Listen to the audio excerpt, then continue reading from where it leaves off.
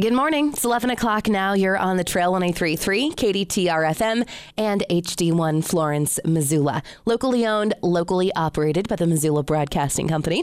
The Trail 103.3 is so excited to be a part of the 16th annual Big Sky Documentary Film Festival, 181 films from around the world. All week long, we've had some extraordinary filmmakers here in the studio to talk about the premiere of their documentaries here. And I've just had so much fun over the last few days spending hours in theaters seeing these works of art that these people have spent years putting together.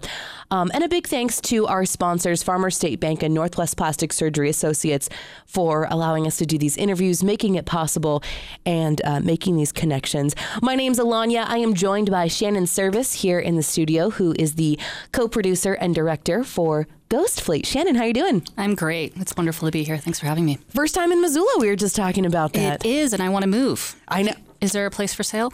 Well, I just sold my house last week. If you were here last week, I could have sold you my house. Shoot, I'm 1 week too late. But it's a wonderful place to be. But when we were walking into the studio, you were telling me about your living situation, which sounds pretty wonderful as well. You live on a houseboat. I do. I do. And I wouldn't actually give it up. I live on a houseboat in Sausalito, which is just over the Golden Gate Bridge from San Francisco. And there's actually 400 houseboats. And they're all very different. There's ferries that have been converted into houses. There's old train cabooses that have been turned into houses. It's where Otis Redding wrote Dock of the Bay. Wow. It's where Shel Silverstein lived and where he wrote Where the Sidewalk Ends. So it's a really interesting, vibrant community. There's a lot of filmmakers and kind of just quirky, salty folks. How long have you lived in a houseboat? 11 years. Wow. Yeah, it's great. It's really great. That is so cool. Well, I think you'd have a difficult time finding a place to park your houseboat in Missoula. I know. But we can probably figure it out. I love that attitude. I think there's a few little houseboat-looking places on the north side. Maybe we can convert something. All right, so your film Ghost Fleet, the Montana premiere this evening, 8:30 at the MCT. Why don't you tell us a little bit about that? Sure.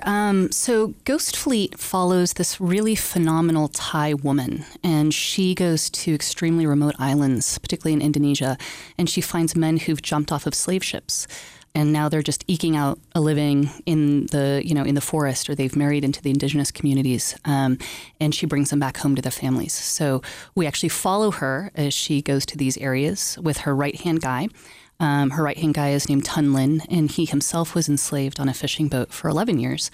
And he jumped ship on an island called Ambon, and she found him, brought him home, and now he goes back with her to the same areas and finds these men and brings them home to their families. So it's a really emotional, very human film, but that tackles slavery at sea. And since we actually get that fish, it's coming into American supermarkets and restaurant chains. It's directly connected to our guts. How did you find this story and find this woman, this extraordinary story? So I actually am also a radio reporter, and I did a 15-minute radio documentary breaking the story for Morning Edition on NPR in 2012, and have been working on the film ever since. Because, as I was going through Southeast Asia, a lot of the men are Cambodian or Burmese, and the Thais are also enslaving their own people and putting them onto this enormous Thai fishing fleet.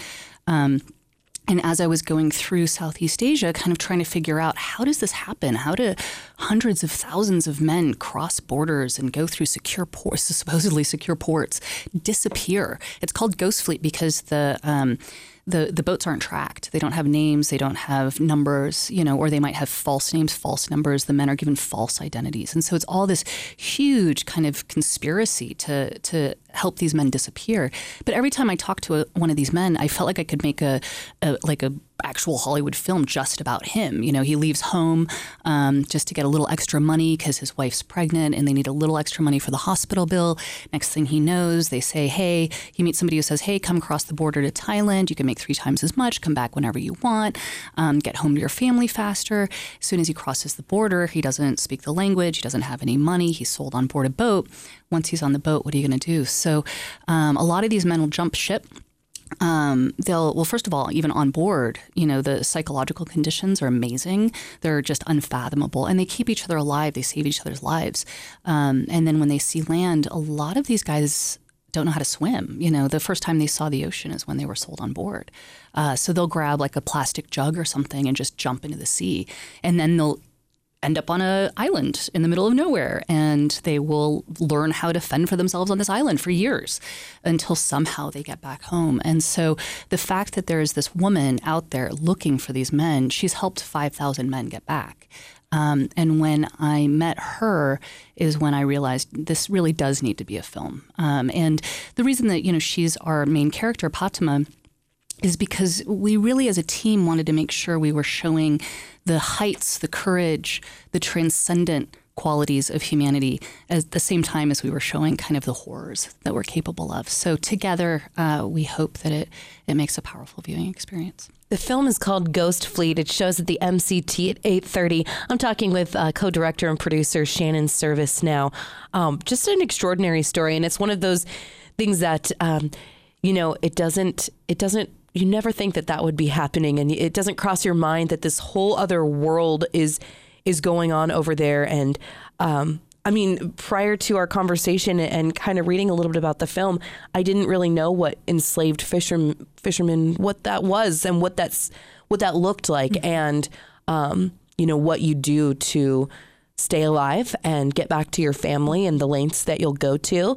And thankfully that there are people put on this earth that are saviors and angels to help kind of connect those dots. Mm-hmm. Was she pretty open about talking about her story, or is this more of an underground thing that she has done? No, she's been quite open. I interviewed her for the for the radio documentary.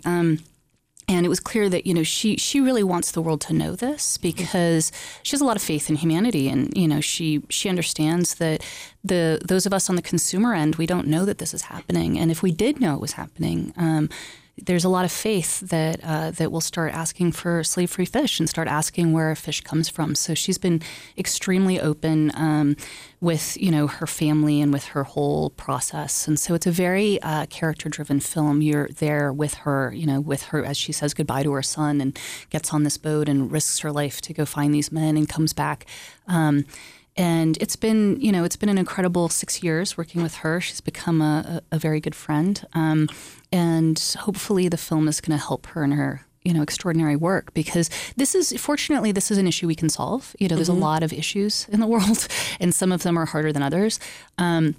This one, there's been, ever since we released the radio story, there's been some good traction among governments, among companies, and really the piece that's sort of missing is the outcry from fish consumers. So we're not asking people necessarily to boycott fish, but to just start asking where your fish comes from, and that's kind of the last piece of the puzzle. But I think honestly, we can not only help end slavery at sea, but we can help end overfishing at the same time, if we start asking these questions, because overfishing, which is the biggest threat to our oceans, still, even with plastics and climate change and everything else, overfishing is really the biggest thing.